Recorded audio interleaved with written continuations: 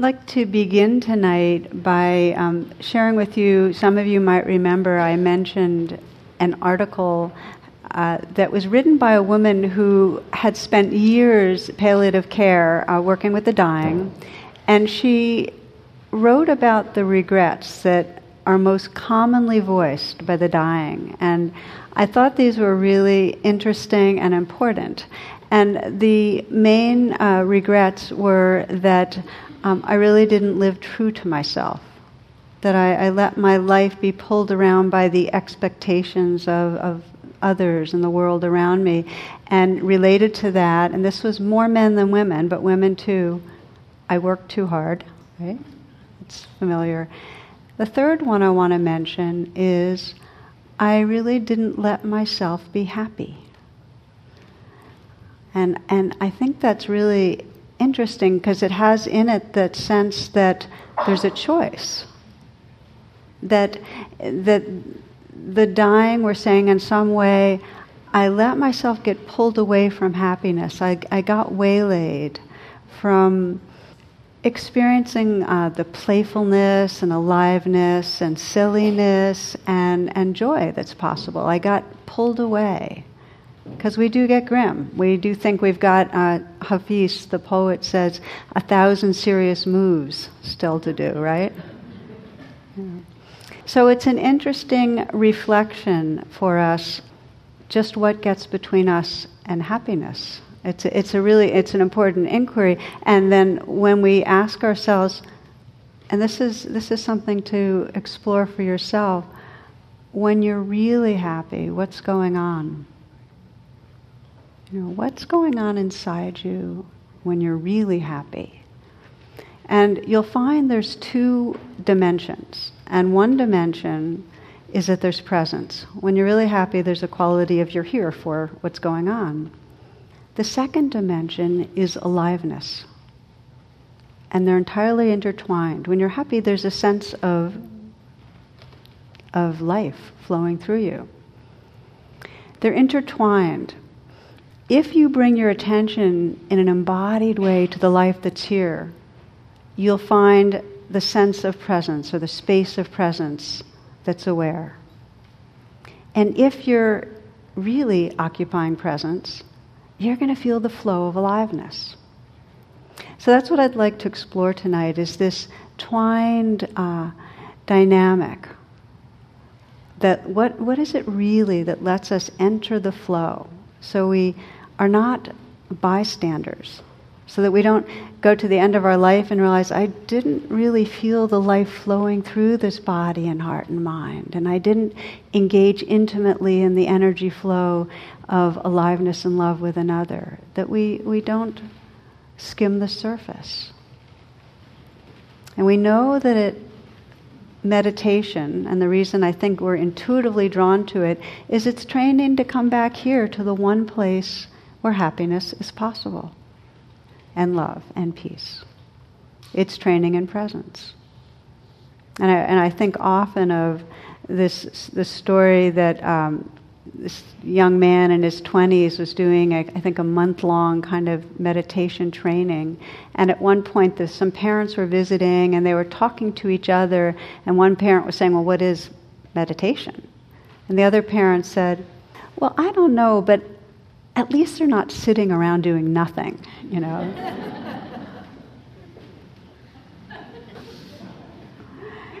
So these two facets to being require this willingness to stop doing. It doesn't mean to stop being engaged, but to stop tumbling forward in our minds and be here, and be here. And when we're here, to open to the life that's here. And those two things, being here, we tend to leave, and opening to the life that's here, we tend to leave and go into our minds, don't happen that often. So people wonder, how come I don't experience more living joy? It's because we're not in that being state. Okay, so the training, come back here, and one of the images I like a lot in this arriving in here-ness and really arriving in this flow of aliveness is, if you imagine the Atlantic and the Gulf Stream, if you have a straw and you put it in the Gulf Stream, if it's aligned with the Gulf Stream, the flow of water moves through it. It's the universe moves through it. It's total grace. And if it's misaligned, if it's not attuned to the flow of aliveness, it gets all spun around and off. And this is a metaphor that's really beautifully connected to the word dukkha in Pali, which it means suffering or dissatisfaction.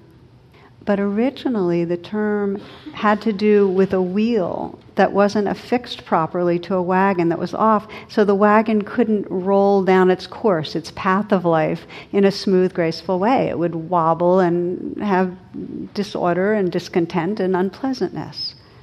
And so it is with us when we're, instead of being that straw that's aligned and letting this flow of life move through us, being awake in that, we're moving away, we're in reaction, and we're not able to be one with the flow. So the question is how we typically remove ourselves from the channel through which our life flows. And so I'd like to explore 3 primary ways that I found that most of us take ourselves out of the flow regularly. So much so that we can look back at today or the last few days and perhaps notice that there weren't that many moments of really inhabiting our bodies and our hearts and our awareness. That we were off somewhere else, that we weren't really aligned with the Gulf Stream. Okay? So the 3 ways. The first way that we pull ourselves out of alignment, that we leave the flow, comes out of a desire to control. And it's universal. I mean, being an organism that's anxious about its existence, we are rigged to try to manage things so that we feel better. And so most moments there's some movement of trying to have more pleasure and less pain, and so we're somewhat in reaction. I mean, that's going on anyway. When controlling takes over, when our whole identity is in the persona of the controller, we are removed from that quality of presence and freshness and spontaneity. And we know how it happens. We know that when there's tension with another person, with our child, we know how it is. When it's not just, oh, our child didn't cooperate, but there's that surge of anger because our ego, the controller ego, feels really violated. You know that one, right? I mean, I know that one, right? We know it with our spouses when there's tension and we want that person to cooperate and to be the person we want them to be and meet our needs in a certain way and treat us a certain way, right? And the controller gets tight and tense. And we lose a fluidity and a capacity to respond from a wiser place, a more compassionate place. Okay, so this is, I'm trying to give you a little bit of a feeling for the controller. The controller is concerned about safety. The more insecure we are, the more the controller really gets activated. And so that we're spending a lot of time when we're insecure trying to control how others perceive us. So just check it out when you're with another person, and if you're feeling somewhat anxious, you'll notice the controller in you that's trying to manage what happens in a way that you're experienced in a certain way. So the more insecure, the more the controller's in action. Now there's all sorts of different levels. Sometimes it's a low level of just a kind of a manipulating, that the controller is framing things or presenting things in a certain way to get a certain response. Okay? One example, Sol and Mort are walking from religious service. Sol wonders whether it would be all right to smoke while praying. Mort replies, "Why don't you ask Rabbi Schwartz?" So Sol goes up to Rabbi Schwartz and asks, "Rabbi, may I smoke while I pray?" The rabbi says, "No, my son, you may not. It's utter disrespect to our religion."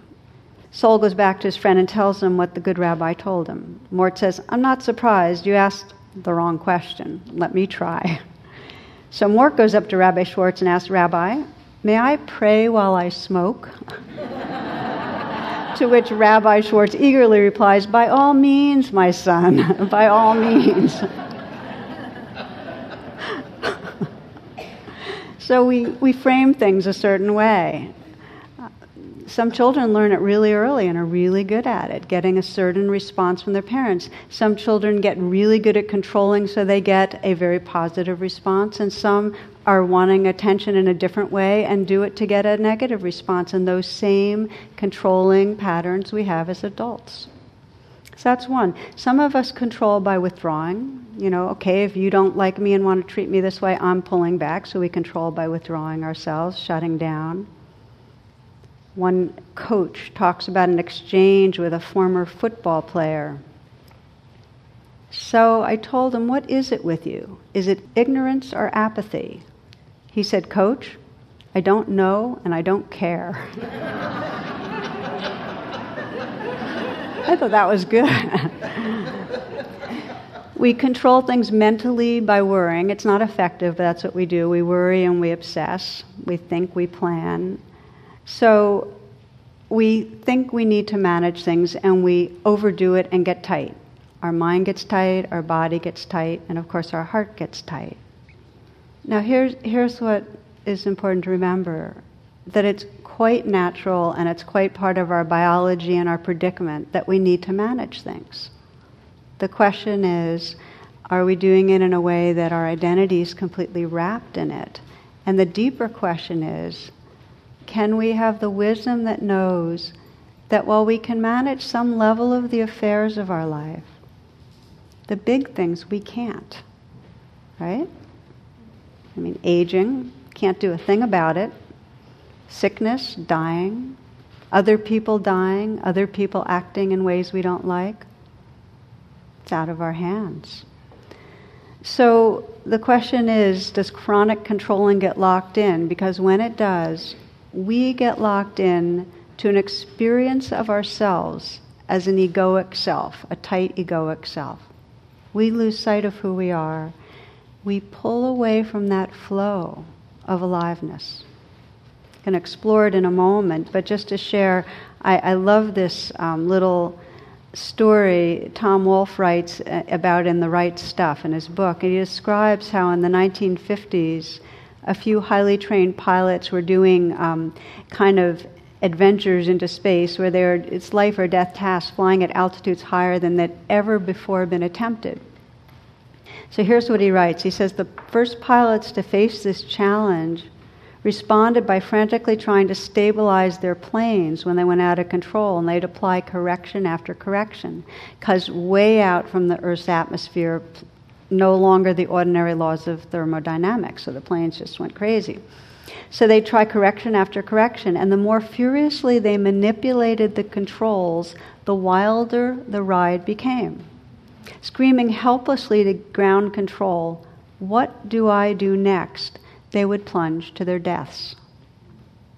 This tragic drama occurred several times until one of the pilots, Chuck Yeager, inadvertently struck upon a solution. When his plane began tumbling, Yeager was thrown violently around the cockpit and knocked out. Unconsciously, he plummeted towards Earth. 7 miles later, the plane re-entered the planet's denser atmosphere, where standard navigation strategies could be implemented. He steadied the craft and landed. So he discovered the only life-saving response that was possible in this desperate situation. You don't do anything. You take your hands off the controls. The solution, as Wolfe puts it, he says, it's the only choice you had. You take your hands off the controls. Now, in our training with meditation, we end up getting to bypass being knocked unconscious, right? I mean, I think that's kind of cool. It's like we hit the stuff that's completely out of our control, which is every day. Things to do with how others are, things to do with how the world is. our own moods and emotions that sometimes are really strong, we stop controlling and arrive in a deeper presence. So I'd like to, we're going to do 3 reflections tonight on the 3 different ways we pull ourselves from the flow, and see if we can explore how you can re-enter a little. And this is the first of the 3. So please sit in a way that's comfortable.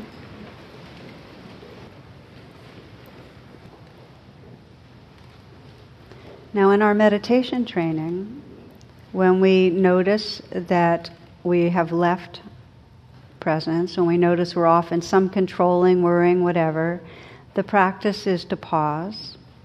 The practice is to notice what's happening, what's this like, and to come back into our bodies, into the flow of aliveness. And this is what we're going to be practicing for these just very few moments.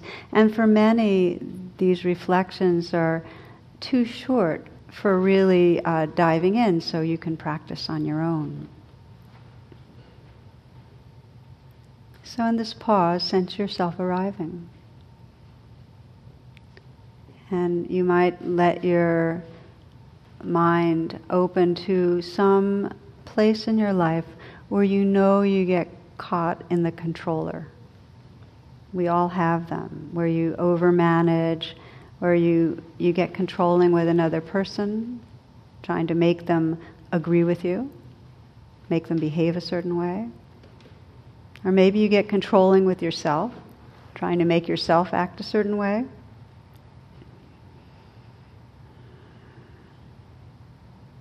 Where do you go into control mode?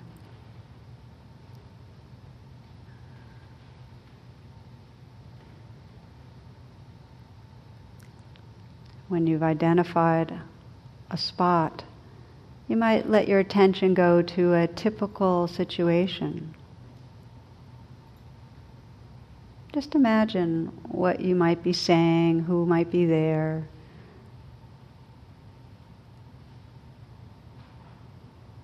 Or if you're on your own, how you're relating to yourself, your self-talk.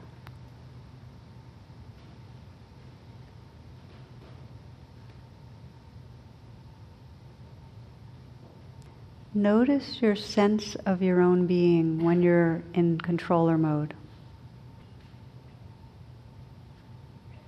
You know, what's your body like?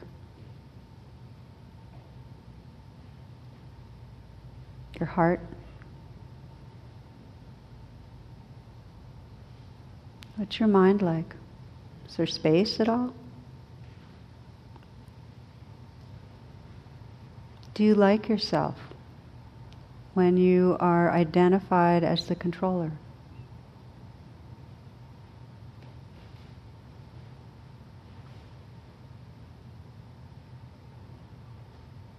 What would happen if you just took your hands off the controls a little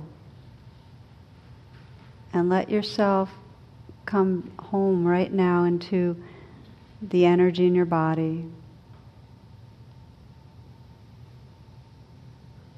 Let yourself inhabit your heart, your presence.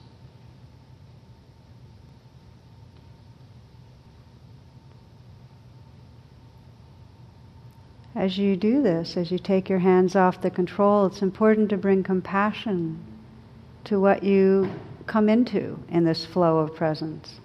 Because often behind the controlling is a kind of anxiety. So we begin, as we take our hands off the controls, to bring a kindness to that. Bring the attention inward. Sometimes it helps to even put the hand on the heart and just feel the anxiety that's behind that controlling energy. And just breathe with it. And feel that your hand, your touch, your energy is really offering kindness to that insecurity.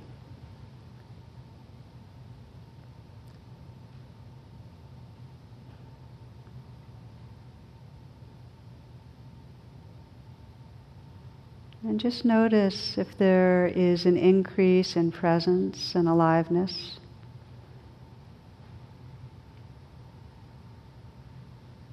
If you can sense that the who you are is becoming a little more aligned with the flow, what's real in your life, a kind of homecoming. It doesn't have to be easy, but it's a kind of process of arriving back in the flow.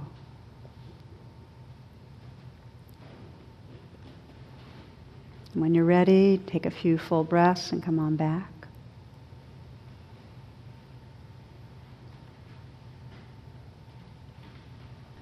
So this is the first way that we very regularly pull ourselves out of this flow of being and into some identity that's smaller than who we are. Okay? The second way I'd like to discuss with you is that we live with a demand that things be different. A demand that things be different. This is the place in us that I want it this way, I don't want it that way.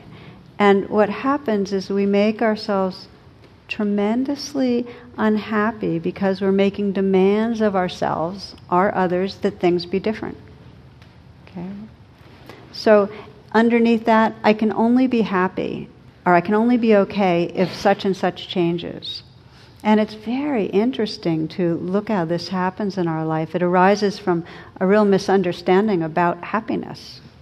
We move around with some kind of formula in our mind that if I have this in place, and we have a lot of if-onlys, that will make me happy. You know, if only I feel more healthy, or if only my partner treats me differently, or if only my boss would quit so I could have a different boss, or, you know, if only, and we lose the 20 pounds or have a change in finances. On some level, we keep leaning towards and hitching our well-being. So there's some demand that it be different for things to be okay. Now it happens in small ways and it happens in large ways, that we're waiting for our happiness and linking it to something changing. An example of a small way I noticed with myself yesterday, I was driving home and I have my own accustomed speed, and the person in front of me was going much slower. Now, a lot of you know what it's like. It wasn't like I was trying to get to the airport or something, but it didn't matter. It's like they were going at a speed that was really different than my speed. And so when I stayed enough of a distance, I felt the impatience and the anxiety at going their speed, and it kept building. And it was like, on some level, I had a sense that there's not enough time and I'm not going to get something done because they were going slow. Everything in me was leaning forward. I had a demand, like I could not be happy and be okay unless that changed. And so I saw that demand, and on some level I tried to let go of it. But I've noticed with myself and with others that it happens not just in those small ways, but in large ways so much that we're in this trance that we really don't even assume that happiness is possible because X, Y, and Z hasn't changed. Does that make sense? It disempowers us. I have one friend that described a situation where she was really very, very upset that I think it was the state of Maryland had not voted for a change in same-sex marriage. And she really wanted all of her straight friends to get just how painful this was for a lesbian couple that wanted to get married. And many of us got it, but those that didn't get it, it was so upsetting to her that she felt like she could not relax unless these other parts of her community really got just how much that was, how much suffering that was. And then she had a realization that she had given away her power, that her demand that other people understand gave away her power. And it was with that she, in her own, she could really have kind of a sense of compassion for herself. Yes, this is painful, and yes, people don't understand, but not be hooked on this sense of, I can't be okay because they don't understand.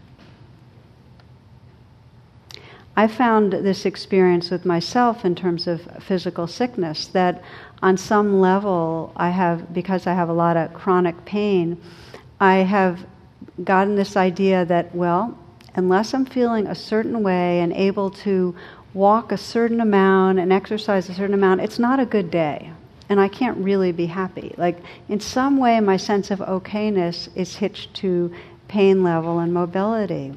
So for the last couple of years, and this I don't always remember to do this, but I start noticing when there's a demand that it be different. That on some level I have a demand that it be different for me to feel okay.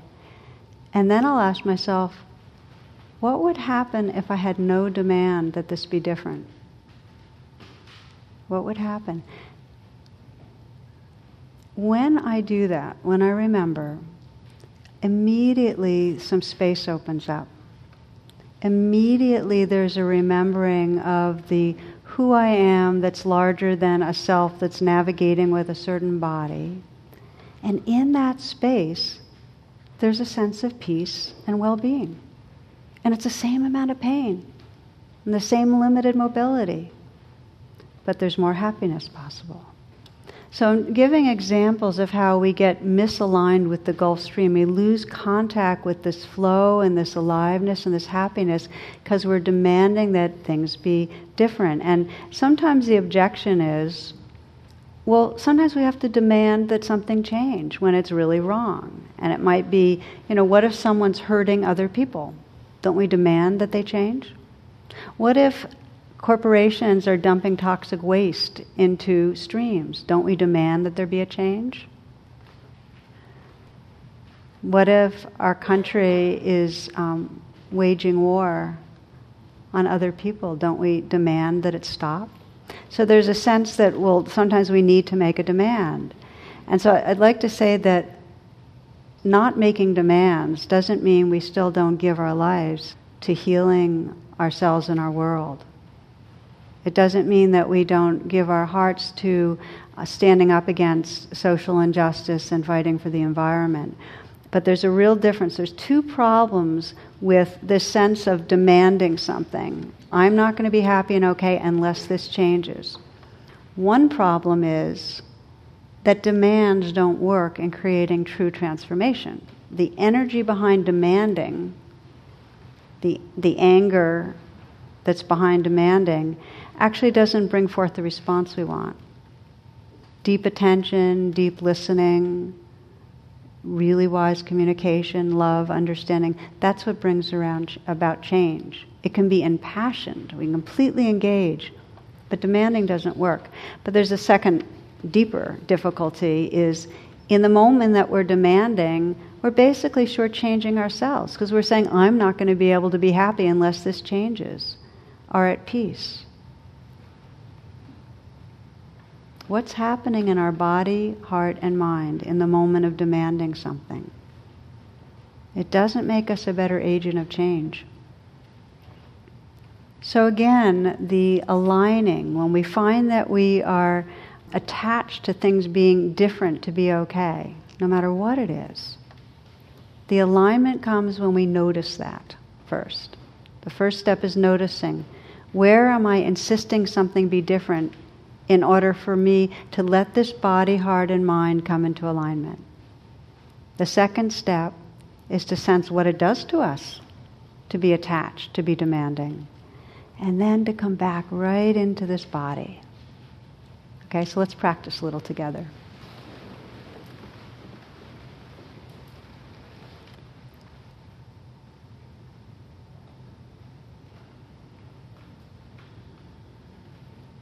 So as you come into quietness, you might reflect and sense for yourself where you're having an if only in your life, where you have a demand that if only this changes, then I'll be happy. This has to change for me to be okay. I have to get over this difficult period of time for me to be okay. You have to change for me to be okay. I have to change for me to be okay. Where is that going on? Just now, you might notice that it's happening in a lot of places. So if that's so, just sense one place where you're perhaps insisting that someone else change.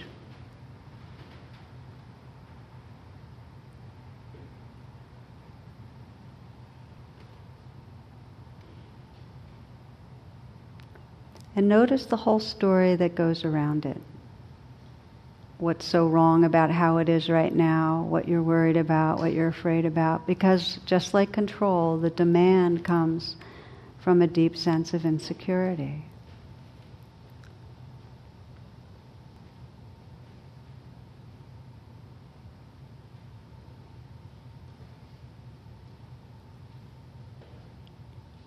When you're close in with the attachment that it be different, or the demand that it be different, or the feeling you can't be okay, what's going on in your body? What's it like?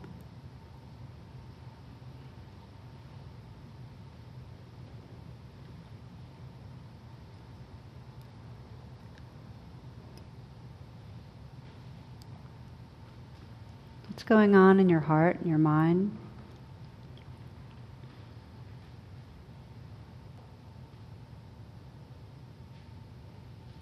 Can you sense how when you're in that space of demanding, expecting, attached, how it takes you from this present moment, from the aliveness and flow that's here?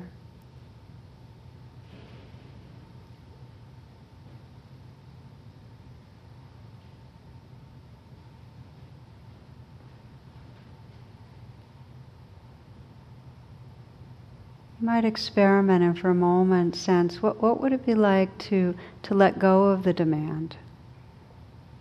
Just even for a few moments. To just put down the demand that somebody else change, or that you be different, that you feel different. It may be that you're in physical or emotional pain and the demand is, I can't be okay unless this changes. What if you just for a moment put aside even that? What happens?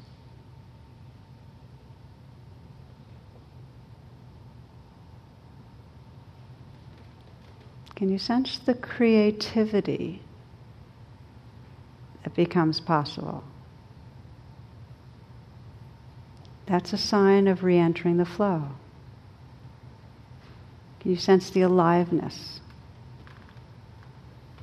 Now you might sense, as you put down a demand, the fear that's under it. Open to that with kindness. Whatever's here, with kindness. That's part of the entry back into the flow. A kind presence.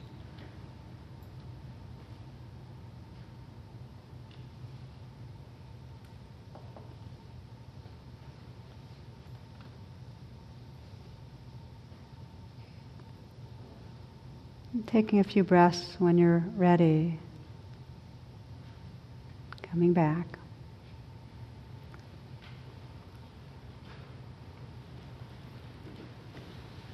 Anthony de Mello, a Jesuit priest, in one of his books talked about an experience that changed his life. He wrote that he had been neurotic for years. Anxious and depressed and selfish is how he described it.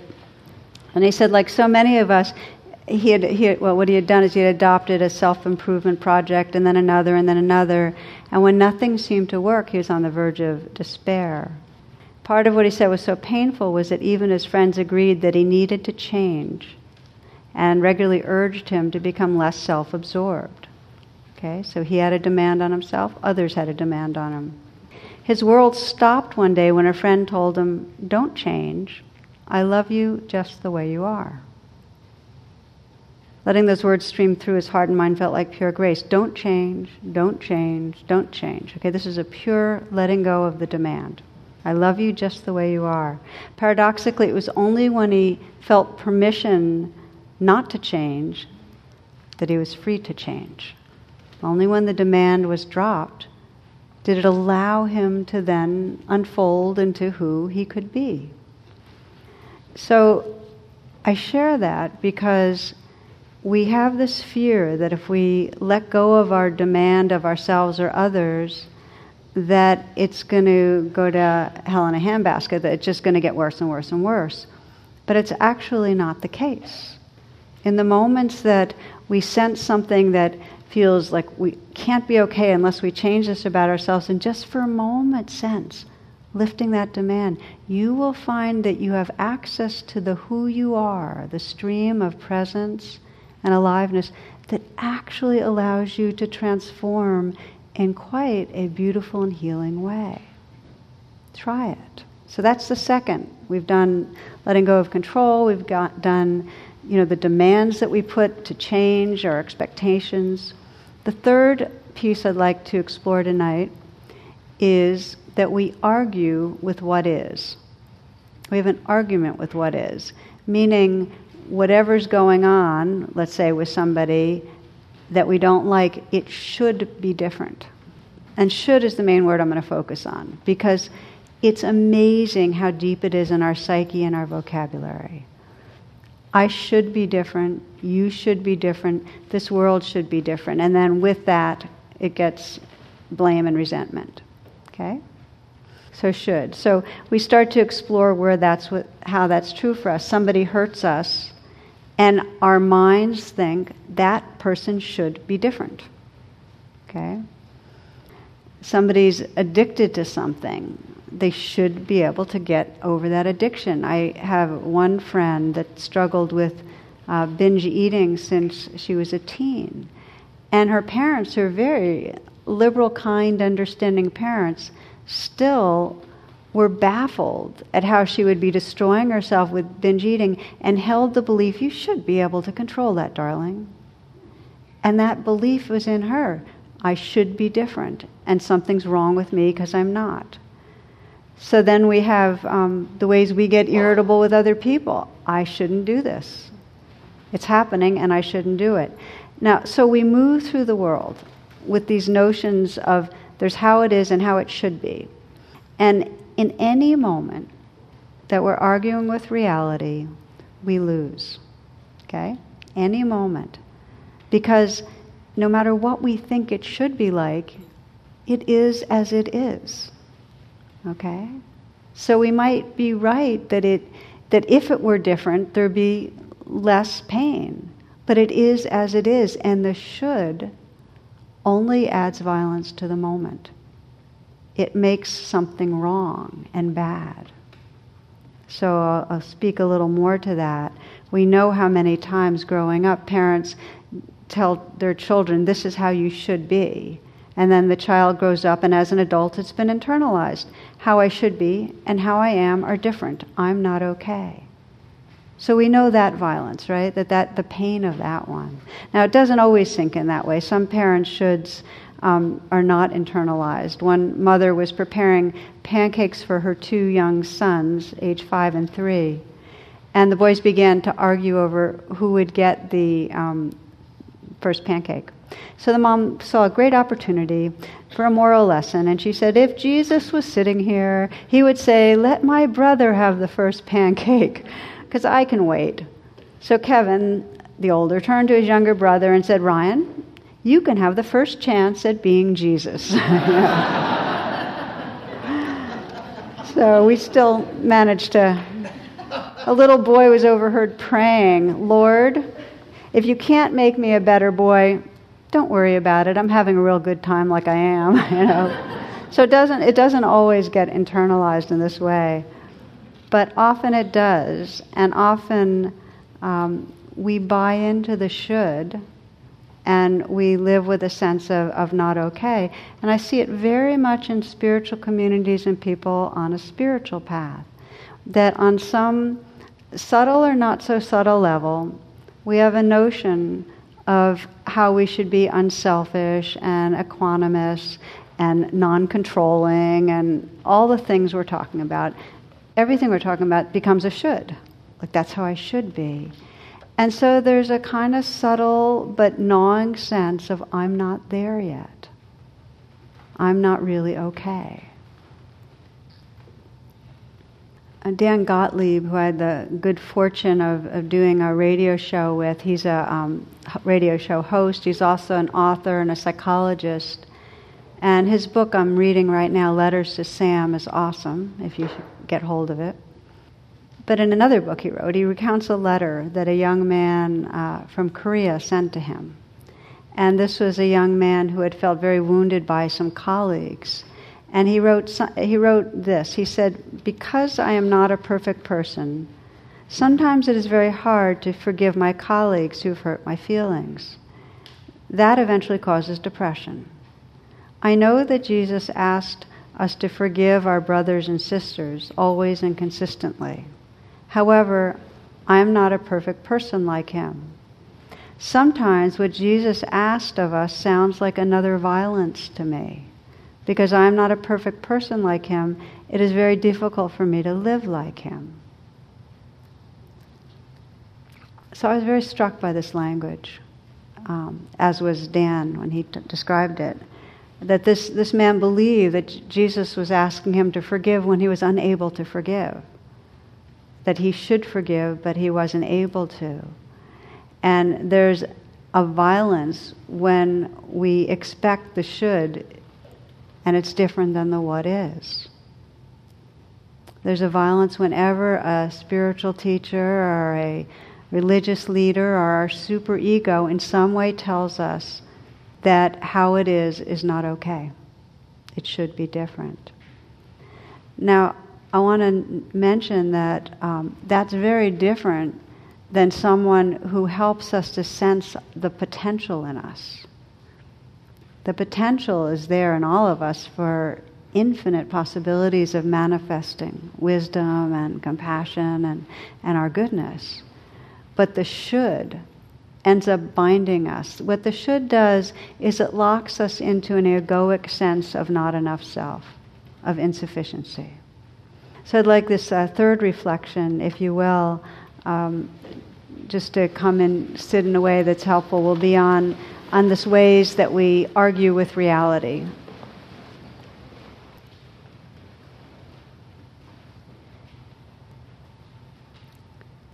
And in this reflection, you might invite to come forward somewhere that you know with yourself you are holding a I should be different.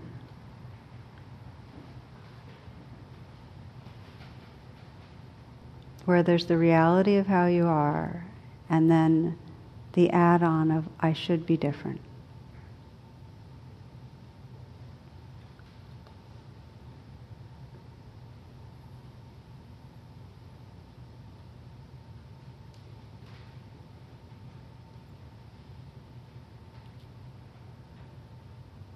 And just take some moments to sense when there's some identification with that, when you're believing that. What goes on in your body and your heart and your mind? What's it like to believe I should be different?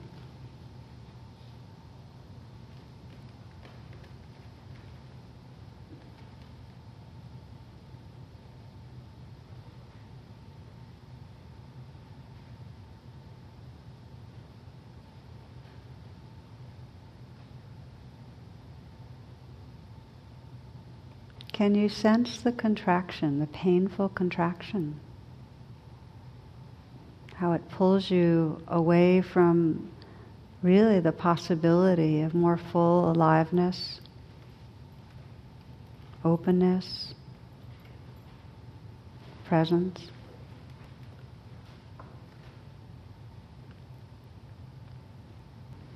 Explore, if you will, what might happen if just for a few moments you put aside the should. And you just let yourself sense how it is and just open into the experience in your body, the aliveness that's here.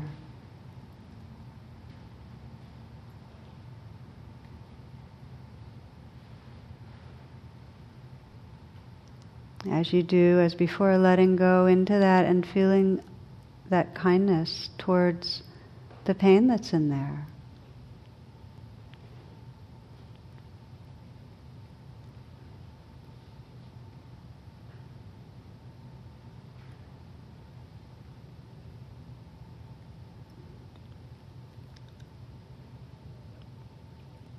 Can you notice how when you let go of a should and you open into even the pain that's there with kindness, that is the beginning of aligning, that you're coming into the flow. You're coming home. Not easy, but it's a homecoming. This training is to recognize how we pull ourselves out of the flow of aliveness, out of presence. To recognize and then to surrender that willfulness, the controlling, the shoulding, the demands. To surrender that and discover when we surrender that willfulness, there's this amazing flow of aliveness here. Now, the ongoing practice in meditation, when we're not caught in all sorts of reactivity, just even on a day when there's not that much going on of a should or a controlling, is to keep coming into this flow as we practice this evening in the guided meditation, to sense the space of aliveness in the body, to come home into the senses. You can do this right now, just to listen.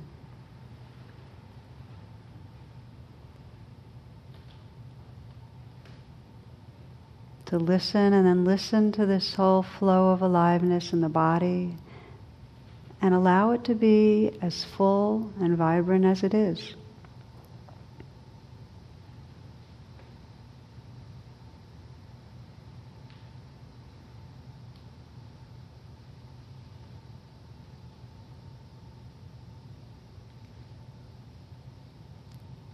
And keeping that in mind as you open your eyes, just to continue to stay connected with flow. We'll close just a few other comments to say.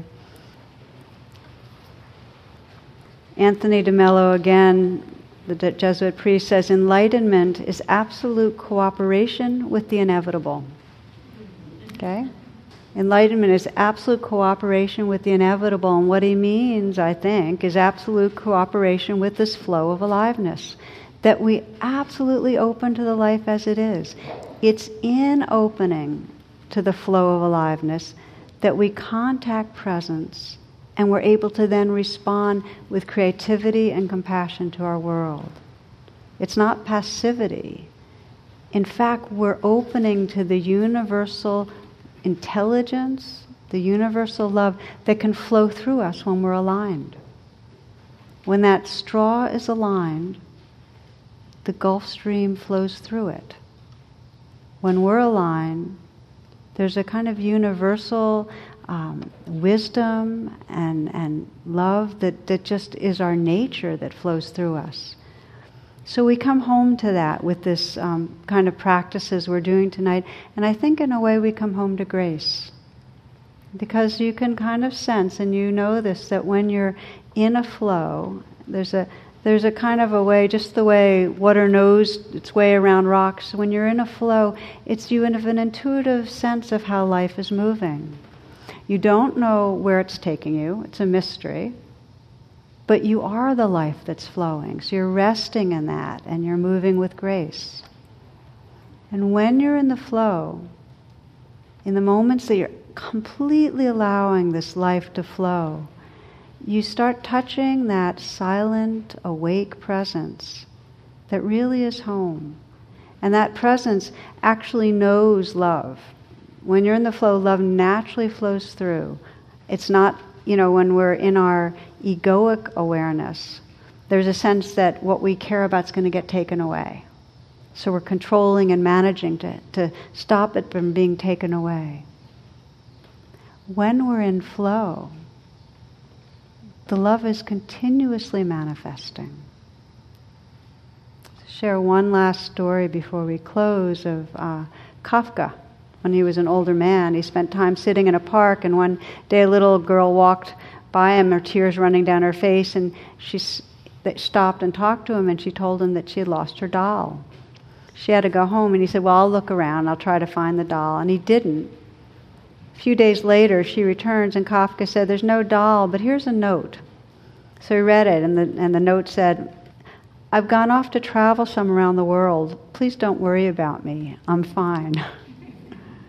The girl was somewhat relieved. She returned to the park every week or so, and Kafka would be there with a note from the doll. And the girl was too young to read, so he'd read telling of the doll's adventures. Kafka, much sicker, went to the park one last time, and this time he had brought a doll. Handed it to the girl and said that the travels had really changed her. So some years later, when the girl was a young woman, she found and read a note that had been rolled up and placed in the doll's hand. You will lose everyone you love, but the love will always return in new forms.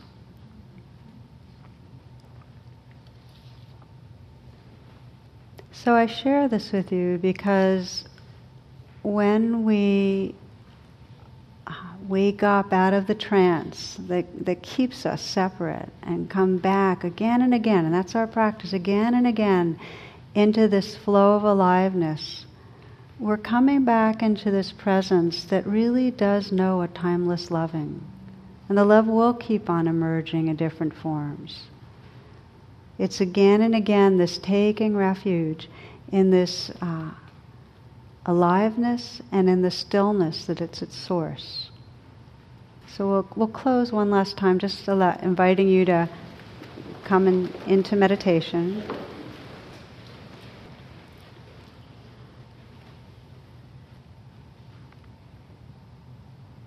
You can ask in any moment, as you're meditating or as you're informally meditating through the day, what is between me and presence? What is between me and this aliveness that's inherent in presence?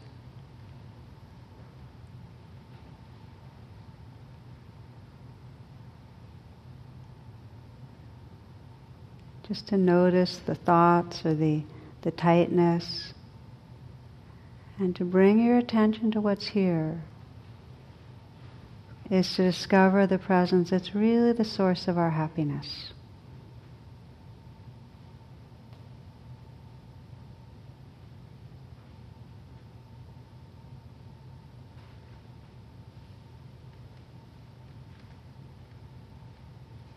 We close with the loving kindness prayer, just to offer yourself whatever blessing in this moment resonates to you, offering to your own heart.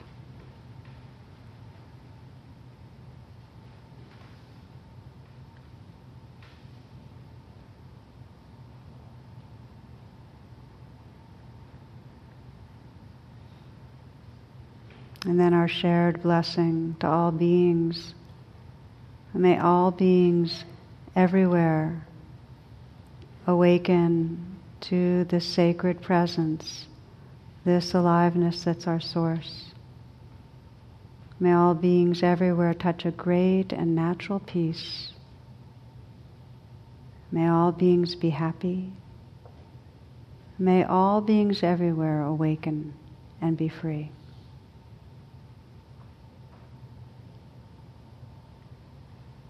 Namaste.